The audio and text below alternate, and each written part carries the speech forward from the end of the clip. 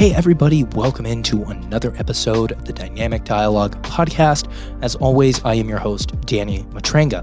In today's episode, we're going to take a look at 9 pervasive fitness marketing myths that just don't go away.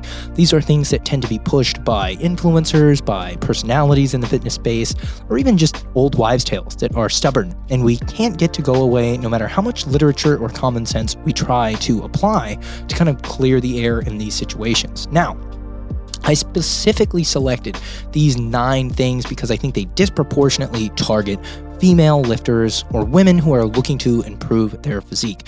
Just generally speaking, women are exponentially more exposed to misinformation on the internet. They're targeted much more so than men. I've experienced my fair share of fitness misinformation, but having trained mostly women over my career, I'd say about 65 to 70% of my clientele over the 10 years I've been doing this have been women. I've heard it all. I've had clients come to me with questions that just make my head want to pop off of my body and drive me absolutely bonkers. And this stuff doesn't show any signs of going away. So I'm hoping today's discussion, we can unpack some of this stuff, apply a little bit of nuance and common sense, and hopefully get a little bit closer to the truth. Now, before I do, just so I can pay the bills, I want to plug one of my favorite sponsors, Legion Supplements. Now, you probably have been around long enough to have tried your fair share of nutritional supplements, and it feels like everybody these days is in the supplement space. It's not hard to get into, and it's not hard to create supplement products. In fact, the reason it's so attractive to so many marketers and fitness product enthusiasts are because there's a bunch of money to be made selling supplements, right? The average supplement is marked up 6 to 12 times before you're sold them, from the actual cost of production to the cost of consumption. And we haven't even gotten into the actual integrity of the space. Because supplements aren't regulated by the FDA, it's kind of up to the manufacturer just how transparent they want to be with their labeling.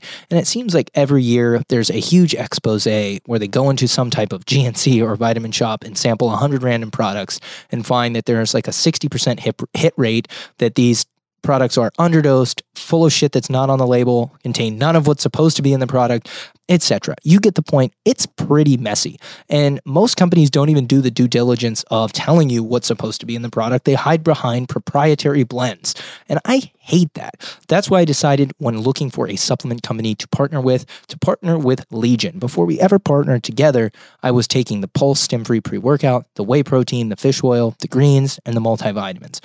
I love their products, and Legion does it right. All the products are 100% naturally flavored and sweetened, no artificial sweeteners, which isn't a huge deal to me. I think artificial sweeteners tend to be fine, but if you're going to load up on something every day, you're going to take a protein, maybe a pre-workout, maybe a creatine, it might make sense to be mindful of your artificial sweetener intake. And to me, I think that's a really, really good idea to just be mindful of it in the long run, even if we know short term most artificial sweeteners are fine in small dosages. But Legion makes a phenomenal product. Everything is transparently dosed. There's tons of information on the website for you to actually dive into and educate yourself. Everything has batch numbers. You can check and make sure where it was made. The amounts and the dosages are legit. The product formulations are top-notch, cutting edge, at the very, very pinnacle of what I would describe the supplement space. My non-negotiable everyday supplements that I take from Legion are the Recharge Creatine. I absolutely love the strawberry lemonade flavor. I'm taking the stimulant-free Pulse and the new Arctic Blast flavor, which tastes a lot like the White Monster. I also really like the Stim-Free Tropical Punch. Whey protein, one of my go-tos. I'm boring. I like the chocolate. And I take the Acai Berry Legion Greens. Those are my everyday supplement staples. I don't take a ton of stuff on top of that. But that's what I tend to recommend. And if you want to support the show, you can head over to legion.com, check out using the promo code Danny, and save 20% on your first order and earn 2 times points that you can use on future orders, just like cash. So guys, without further ado, let's get into the 9 fitness marketing myths that I think are particularly dubious. This is a new list that target women. The first of which is the notion that a singular workout, can meaningfully burn fat. And I think we need to be clear here. I'm not talking about what is often referred to as the fat burning zone. And when you probably heard this before, the fat burning zone, or hey, I need to bring my heart rate down to get into the fat burning zone, or I need to bring my heart rate up to get into the fat burning zone, or hey, my wearable says I'm burning fat. So theoretically, there is an application for being in the fat burning zone. and that would be where our body is preferentially metabolizing fatty acids over carbohydrate. That's usually low intensity aerobic work where we use what's called our oxidative system to fuel ourselves using fatty acid. And that's not necessarily stored fatty acid. It can be fatty acid that's in our bloodstream. But it's important to acknowledge there's a big difference between a workout that is burning body fat and a workout that is using fat as fuel. There's a big, big difference. And one of the things that fitness marketers and influencers will do all the time is they will label movements, workouts, programs, etc. as fat burning. They'll say, do this fat burning circuit, or do this movement to tone this body part or to burn body fat. And truthfully, I think we're leaving a huge piece of the equation out here. And I know that this is generally done intentionally because remember, bullshit tends to sell pretty well. And that's one of the unfortunate kind of cruxes of our space is people want things fast and they want to know that what they're doing is working. And while exercise is a phenomenal tool for improving and even enhancing weight loss through caloric expenditure, no workout is going to meaningfully burn body fat. There is no such thing as a workout that is going to effectively burn substantial amounts of body fat compared to another workout. It's just not the case. The only reliable way to lose body fat is to be in a calorie deficit. To do this, you need to figure out your total daily energy expenditure. This is the number of calories you burn every day, not just your basal metabolic rate, which is what you burn at rest, but this includes things like your TEF, your thermic effect of feeding, your NEAT, your non-exercise activity thermogenesis, and your EAT, your exercise activity thermogenesis. So eating less than your total daily energy expenditure, which is the aggregate of all of the basal metabolic processes you run from working your kidneys, your brain, your liver, etc., to digesting and assimilating nutrients, to the exercises you do, to the movement you do that's not exercise related. You need to eat less than the total number there. That's how you lose body fat. Going to the gym might help with that through virtue of, burning more calories. But if you do a HIIT circuit, you do a heavy powerlifting workout, you do a conventional bodybuilding workout, you do a CrossFit workout, you do a basketball game, you're not going to burn any more or less fat in the long run, in my opinion, doing that. What you're going to do, even if you're in, like I said, that fat burning zone, is preferentially metabolize that substrate. It's not just as simple as I'm in the fat burning zone, I'm literally tapping into my stored body fat. That is not how any of this works. Like in theory, if that were the case, if you ate a ketogenic diet and were just constantly loading your body with dietary fatty acid, and your body was just saying, I know we got fatty acid circulating in the bloodstream because this person literally subsists on just eggs, bacon, coffee, butter coffee, cheese, typical keto foods, you wouldn't get you'd constantly be burning through your stored body fat. Well, these fat cells or the circulating fatty acid just, accumulated in your bloodstream. And eventually you'd have, hardening and thickening of the arteries. But that's not how this works. Our body will preferentially burn substrates that are available in the bloodstream. So for example, circulating blood sugar and circulating fatty acid is going to get used before stored glycogen and before stored body fat. And so the idea that a workout can be fat burning is, let's say, half-baked, and it's something that we need to move away from. What you're better off doing in the gym isn't focusing on being in the fat burning zone. It isn't even focusing on burning as many calories as possible. If your goals are body composition related, I think that, and I tell people this all the time, you're looking for somewhere between an 80-20 to a 70-30 split of anaerobic work that does not burn fat, that work that's not in the fat burning zone. This is weights, this is resistance training. And the 20 to 30 end of that spectrum would be, the aerobic work that is in that oxidative system. Not because you don't want to do stuff that burns more calories, but you want to send those muscles the signal that it's important that we maintain you. If we're in a deficit, that we build you. If we're at maintenance or in a surplus, right? We want to preserve muscle at all costs, especially if we are in a deficit. And absurd amounts of aerobic work done in the fat burning zone can have negative implications on our ability to save and maintain muscle while in deficit. So move away from the notion that workouts should be fat burning. Instead, focus on monitoring your nutritional intake and let your workouts be enjoyable. Let your workouts be things that bring you to the gym. And ideally, if your goal is body composition, let them be resistance-based in nature. Okay, second piece, and this is, again, big time for women, and that's the notion that you need to eat very little or very small portions to be fit and have a nice physique, that you need to eat like a bird. Look, it's no secret. Women generally are smaller than men, they have less muscle than men, and many are less active than the average man. So typically speaking, women will need to consume less calories on a daily basis than a similarly sized male counterpart, even if we were to equate for things like activity, just because of the increased muscle mass that's typical with men. That independently is going to make a big difference. But, on average, women tend to be shorter than men. They tend to weigh less than men. So a woman's portion size, like if she were looking to maintain her weight compared to a slightly larger man, is always going to be smaller. Caloric needs tend to be smaller. But the idea that to be fit and to be thin, women need to eat less and eat small portions, I have found this to be particularly harmful. It's not uncommon for me to work with a woman and for her to say, okay, I'm in a calorie deficit, or I want to be in a calorie deficit. I think I do. I want to lose weight. And I go, okay, well, I'm going to calculate your total daily energy expenditure. And let's just say hypothetically that number came out to 2,000. And so I'm going to say, all right, well, we can put you in an intense deficit of 1,500 calories, 500 below your total daily energy expenditure. It's a 500 calorie deficit. Or maybe 1,750, a 250 calorie deficit, a little less intense. And it's not uncommon for those things to be met with 1,500 calories. Isn't that a lot? It's fucking not. It's really not a lot, to be honest. It's actually like poverty macros. It's terrifyingly small. And it's almost always going to be a deficit depending on the activity. If you're very, very sedentary, if you don't move much at all, if most of what you do on a day-to-day basis is like sitting behind a desk, then yeah, you might need to go lower than 1,500. But for most women who are active, 1,500 is very little calories and more than likely going to put you in a deficit.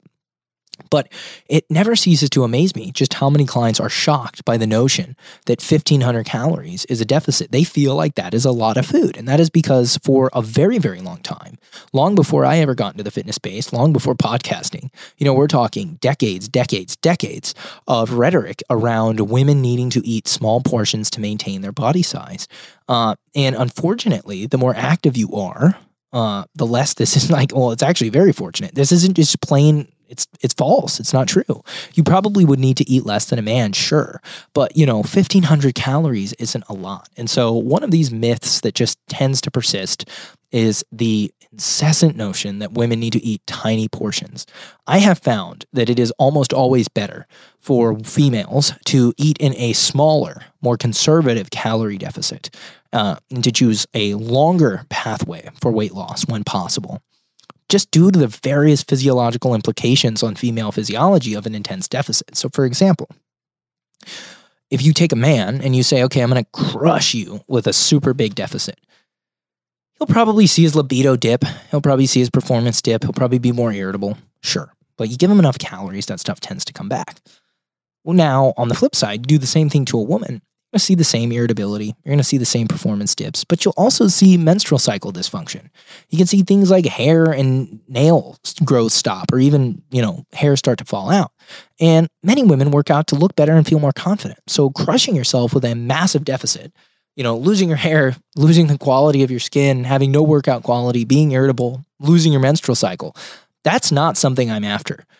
Ever with clients. In fact, I get a lot of clients from other coaches who come to me with that exact problem. So I think the best thing you can do is acknowledge if you want to lose body fat, yeah, you do need to be in a deficit, but that doesn't mean you need to eat 1,200 calories or fewer.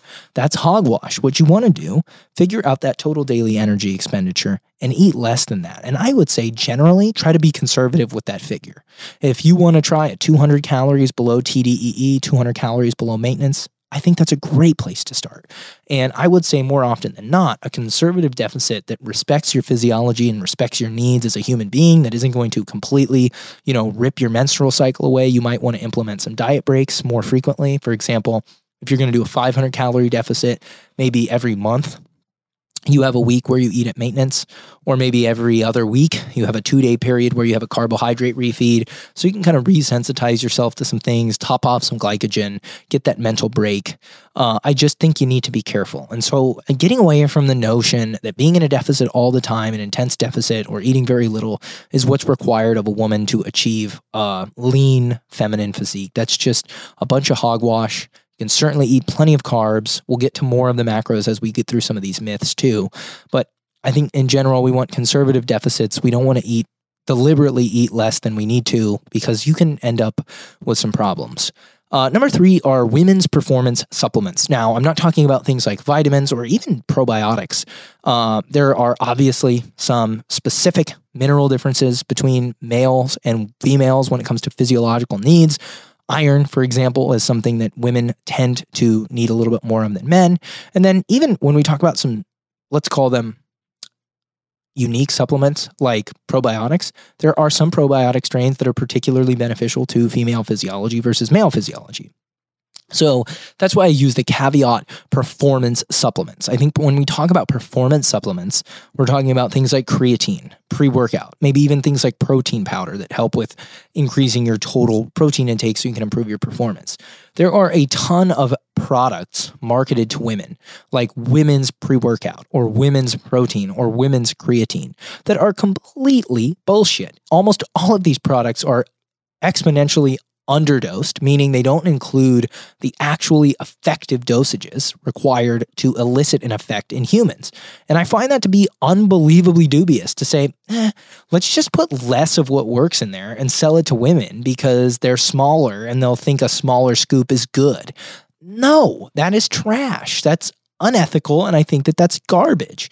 I think that the supplement industry is going to do whatever they can to make money, so informing people like yourselves who are consumers is probably a good idea. And hey, look, this episode is not just for women. If you're a guy, this is something that's probably going to be worth putting on your radar too, because you're going to get the flip end of this, which is supplements marketed to dudes. And so just pay attention to what you're looking at here. But in general, performance supplements marketed to women are usually underdosed, and they're usually very overpriced. And then, of course, there's some small packaging details that supplement companies spend a lot of money on, making sure, is this packaging appealing to women? And a lot of times it's patronizingly obvious. They're like, oh, let's just make it fucking pink and put the silhouette of a woman on there. Oh, that's as far as they go. But underdosing ingredients, pixie dusting ingredients, using proprietary blends, calling something women's creatine or women's protein or women's pre-workout, that's garbage. We got to get away from that. I find that is basically a way for supplement companies to sell smaller serving sizes and include smaller dosages of the ingredients that cost them more money. And so this is a marketing myth and gimmick that's been around for a really long time. Things like multivitamins, things like probiotics that I mentioned, there might be rationale behind taking one specifically formulated for your gender. Sure. However, with regards to performance supplements, I think that for the most part, you're going to be good no matter where you are on that spectrum if you're getting the dosages that are clinically proven to work in the research. And again, there's not necessarily a bad thing when it comes to taking less, if in fact the smaller dose still has an effect. But with a lot of these ingredients, you have to eclipse a certain dose to get the effect. So I think it's kind of shiesty. I think it's one of the more lame things that we see, and I wish it would go away. Hey guys, just wanted to take a quick second to say thanks so much for listening to the podcast. And if you're finding value, it would mean the world to me if you would share it on your social media. Simply screenshot whatever platform you're listening to and share the episode to your Instagram story or share it to Facebook. But be sure to tag me so I can say thanks and we can chat it up about what you liked and how I can continue to improve. Thanks so much for supporting the podcast and enjoy the rest of the episode. Number 4. Obsessive utilization of terms like toned or slim thick by people who are genetically gifted and are genetically predisposed to those kinds of aesthetic or let's say appearances. I've talked about this before on the podcast. It made the list because I felt like it was important to bring it up again. But when we talk about the term toned, we are generally talking about a particular physique. A toned physique is usually a slightly more feminine, athletic-looking physique that's not excessively muscular. So when somebody says, I want to be toned, not necessarily muscular, I know what they're saying. I know what they're talking about. However, the action of toning a muscle is impossible. Muscle tone exists, and muscle tonicity or muscle tone usually just refers to, hey, are your muscles, are you actually doing something? Like if you're sitting up straight, that would be high tone. If you're slouched over and you're not, really contracting your muscles, that's like low tone. But the idea that a woman would go to the gym and do a woman's toning workout and her muscles would appear more toned and sleek than they would masculine and buff is completely phony baloney. What we generally see is muscles grow and muscles shrink. That's it. And body fat either increases or reduces. And that's it. A toned physique is usually an athletic, muscular, prototypical female physique with low body fat. That's all toned means. Now, on the flip side, I also see a lot of slim thick getting thrown around. Like, hey, follow this workout to get slim thick. Now, it's my understanding that slim thick refers to a female physique with muscular legs, a very trim waistline, and still some visible body fat around the thighs and glutes. And again, whether or not you appear toned, whether or not you appear slim thick, isn't really necessarily going to be influenced by your training program. It's probably more likely to be influenced by your nutrition and your genetics. Let me unpack that a little bit. So if you take two people and you have them do the same training program, if one of them is more predisposed to have high amounts of body fat around the hips, thighs, and butt, and not a lot of body fat around the midsection, that person might appear more slim thick. But if you have another person who is predisposed to be quite lean and generally not carry a lot of body fat, that person might look more toned, but much of that's dictated by nutritional status and genetics. You can't necessarily follow a quote-unquote toning program or a quote-unquote slim thick program and achieve the same physique as the person who is selling it to you. This is really prevalent amongst influencers who are female. If you look at the male side of this, I think a similar experience for a man might be like, okay, I'm going to follow this guy's program. He's super jacked. He looks really ripped. Now, he's not disclosing to me that he takes X anabolic steroid. He's not disclosing to me that he's, using X amount of testosterone. I don't know.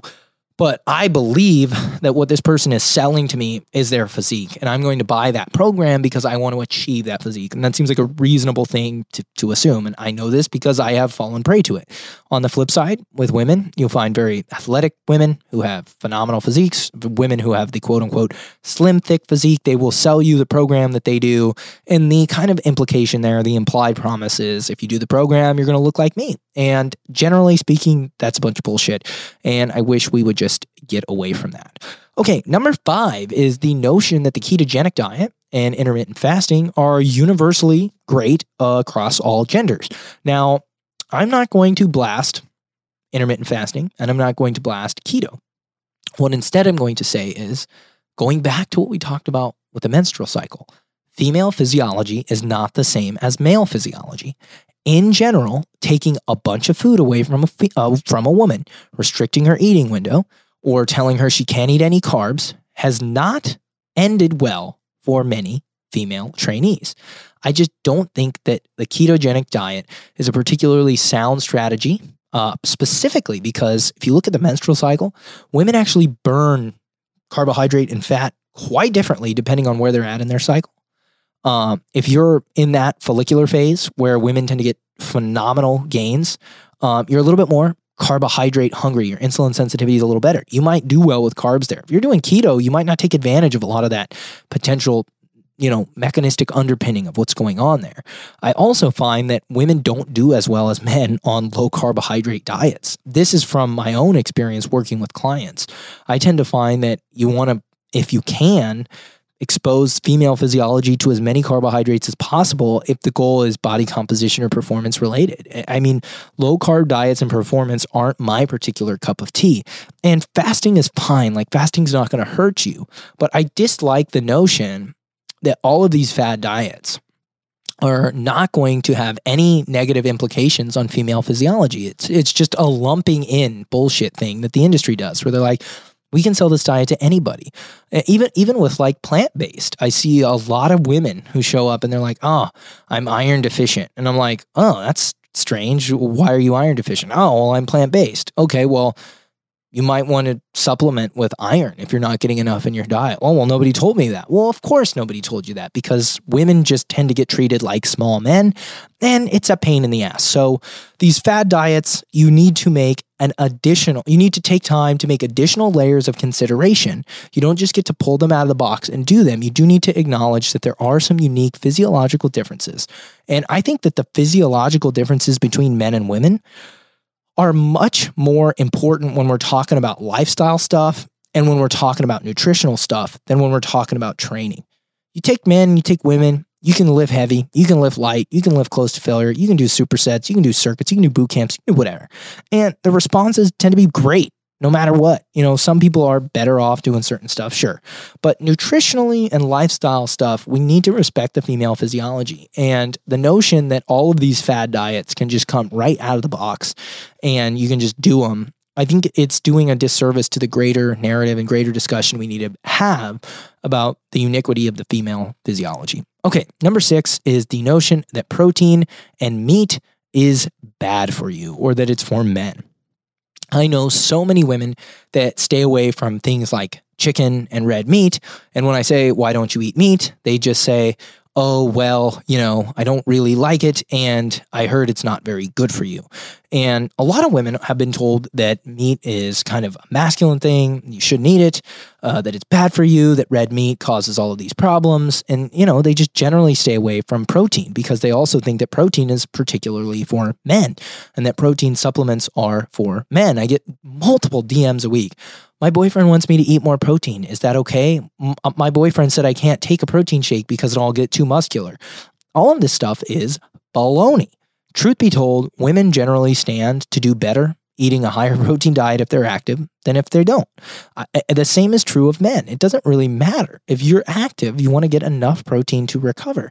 And meat is a really easy place to get protein from. If you're not eating meat for ethical reasons, I totally understand that. If you don't like the taste of meat, I totally understand that. If you don't like the texture or the way it interacts with your digestive system, I totally understand that. But if you're staying away from it because of something some dumbass dude told you about it turning you into a buff guy, that's silly. You can definitely get away with including plenty of animal protein in your diet. You still want to be mindful of your caloric intake. But, meat can be very nutritious. There's lots of nutrient-dense cuts of red meat. Fish, particularly cold water fatty fish, is loaded with healthy fats as well as protein. There's tons of great dairy proteins that are available. A lot of women stay away from dairy because they've heard that it can cause a bunch of problems with skin. Much of those are just old wives' tales or just straight up myths. So don't be afraid of protein. The notion that protein is for men or that it's bad for women is silly. For healthy adults who have functioning kidneys, liver that works well, and they're active, I think you can eat animal protein, and I think you can eat quite a bit of protein and be more than fine. If anything, it will help with your body composition if your goal is to get leaner quite a bit. Number 7 is the notion that you're going to be happy when you achieve a certain weight. This is something that I have found is particularly persistent. I talked to a lot of women. I've talked to a lot of women over the years who have come to me and said, this is the weight I want to be. Like, I want to be this weight. And they're very firm on that weight. This isn't uncommon with men, but it's less common with men. And I've always wondered, where did this idea come from that this is the weight you're supposed to be? And my guess is that at some point early on in this woman's life, in many women's life, they've been conditioned to believe that, like I spoke about earlier, smaller is better. And, they're really happy with the weight that they were at when they had the body they had when they were in their late teens, early 20s. They're like, that's the weight I want to get down to. And I think that chasing a weight is, one, impractical because weight is so transient. It can be affected by so many things, from sodium to water to stress to elevation changes, you name it. But also, if you're following a conventional fat loss program, you're probably going to be lifting weights. You might even be building muscle. So again, you have another thing that might impact weight.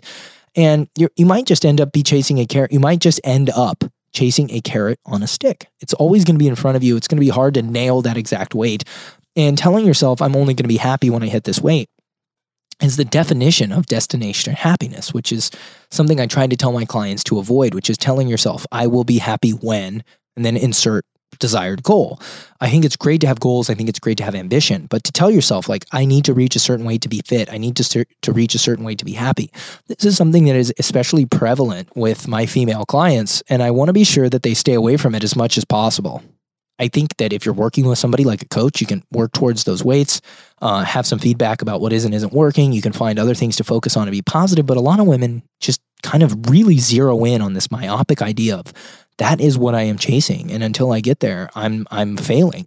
And I just think that leaves so much on the table. There's so many things to focus on. Focus on getting strong, focus on improving how you handle nutrition, focus on tightening up some things in your lifestyle. There's so many better things to focus on than weight. Weight is just one of a few metrics we can track to gauge your progress. Even if your goal is fat loss, like the scale isn't the end all be all. So moving away from the notion that you will be happy when you achieve a certain weight or that the scale just has a lot of stock. Number 8 is kind of this notion that hormonal disruption is the root cause for a lot of why women struggle. And I'm not saying that female physiology doesn't matter. We've talked about that ad nauseum. I hope you wouldn't glean that from this. Like, you have to understand the role that the menstrual cycle plays, but things like menopause, things like estrogen, they tend to get just bagged on. Like, oh, you cannot lose weight during menopause. And that's actually number 9, but we'll talk about that in a second. You can't lose weight during menopause, or estrogen is just so bad. It's not necessarily the case. We'll talk first about the hormone thing, but the idea that hormonal disruption or estrogen are bad, hormonal disruption is bad, but I find that most people's weight loss problems aren't related to hormonal disruption. And estrogen can actually be beneficial for your performance. If you want to learn more about that, go back and listen to the podcast episode I did with Lyle McDonald. We talked a ton about this stuff. But generally speaking, hormonal disruption isn't the issue. A lot of women are sold on hormone balancing supplements from scammy supplement producers, and they go, oh, take this, it will clear up your skin. Take this, it will balance your insulin. Take this, it will regulate your hormones. And people get the idea that their hormones are broken or disrupted. And your hormones can be disrupted. They can be broken, and they can be out of alignment. And you probably are better off seeing somebody who's a specialist, like an endocrinologist, before you just throw some random over-the-counter, quote-unquote, hormone balancing bullshit that some influencer sells you at the problem. But truth is, regardless of your hormonal status, I think that the notion that you're a prisoner to your hormones, particularly a prisoner to estrogen, is silly. And it's something that I wish women would move away from. And the last one, I touched on it a little bit already, is the idea that you just become a fat blob once you hit menopause, and that it's, the end all be all. Once you hit menopause, you can't lose weight. It just, everything comes grinding to a halt. And this is not particularly true. There's actually some new research that just came out. The lead researcher on this stuff is Ponzer. The full text is actually in the journal Science. Ponzer, Yamada, Sagayama, Ansley et al. Published in August of 2021. So very, very new. It's not open access, but because it's such interesting research, there's a New York Times article on it. There's a Parade article on it. And sometimes for like the layman, it might be better to just read the scientific interpretation from a science communicator than to actually dive into the study. But basically, the study finds that metabolism doesn't slow down that much before the age of 60. And most women are perimenopausal well before 60. They're either in menopause, out of menopause, or beginning menopause before 60. And then it only slows down slightly after the age of 60. If I'm not mistaken, it's by like 0.6% per year after the age of 60, which is nothing. That means every 10 years, your metabolism only slows down 10% or like 6%, 7% after 60. It's almost completely stable from the age of 20 to 60. But what does tend to change, particularly for women, is family life, work life. Things change. People have kids. People have responsibilities. Movement patterns change. Activity patterns change.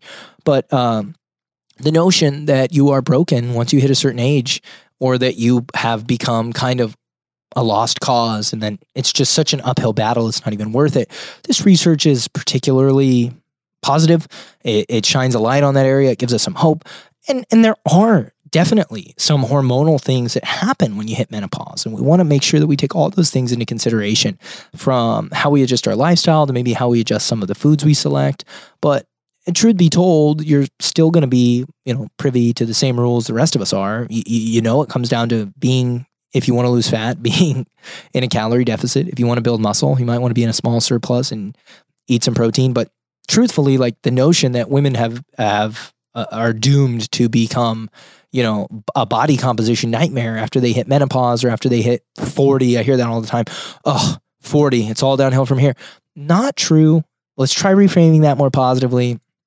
I think we can do a lot better. Okay, guys, so these are 9 fitness marketing myths that I think specifically target women that are particularly dubious. Let's review them really quick. Number 1 is the notion that if you want to burn fat, you need to do a particular style of workout that burns body fat. That is absolute bogus. If you want to burn body fat, you need to be in a calorie deficit.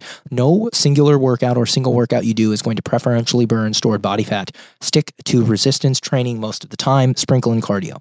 Number 2 is the notion that women need to eat small servings, be on quote unquote poverty macros, eat small to be small. And I think that that's dangerous. I think that can lead to disordered eating and poor relationships with food and with fueling your body for performance. Your body is a lot more than just what it looks like. And being malnourished in the name of fitting into these societal norms is dangerous. Number 3 are women's performance supplements. I think most of those are hogwash. You want to take supplements in the dosages that are proven to work from supplement manufacturers like Legion Athletics, for example, that make quality products.